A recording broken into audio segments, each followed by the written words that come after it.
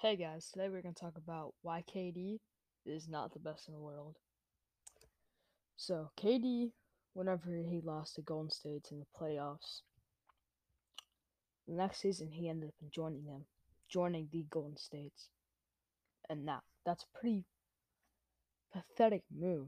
You join the team that beat you, and then ended up winning, was it a three? Yeah, two chips with them, and left them because they lost 1 year. So I think this man's a sore loser. If you put him up to LeBron when he has nobody on his back, he's going to lose. Because LeBron can carry a team on his back whenever needed to. And KD just can't do that. He chokes under pressure. He he just he's not an assassin like LeBron, Kobe, Michael, or any of those guys. He's dominant. He's pretty good, but he's not like he won't get you a bucket when you really need one in the last second unless he's right there at the basket. And that's just my opinion. I think it's pretty true because he's not the greatest. If you go one on one with them, Brown would win. He's even a better passer. He's an assist.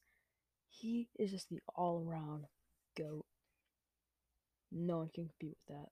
Michael, he might, but he does not beat LeBron. So back on KD. KD, he's not an assassin like I was saying before. He's not the Mamba. He's not LeBron. He's not the best. He just isn't. He's good. It's not that good. And I don't really think he's a good teammate. I don't know how the Nets think James Harden, Kevin Durant, and Kyrie's gonna mesh well. They are all ball dominant guards. How are you gonna think when thinking Kyrie's coming down the floor, he wants to take a shot, and KD's on the right wing, he's asking for the ball. And Kyrie shoots it anyway. Misses. KD's not gonna like that.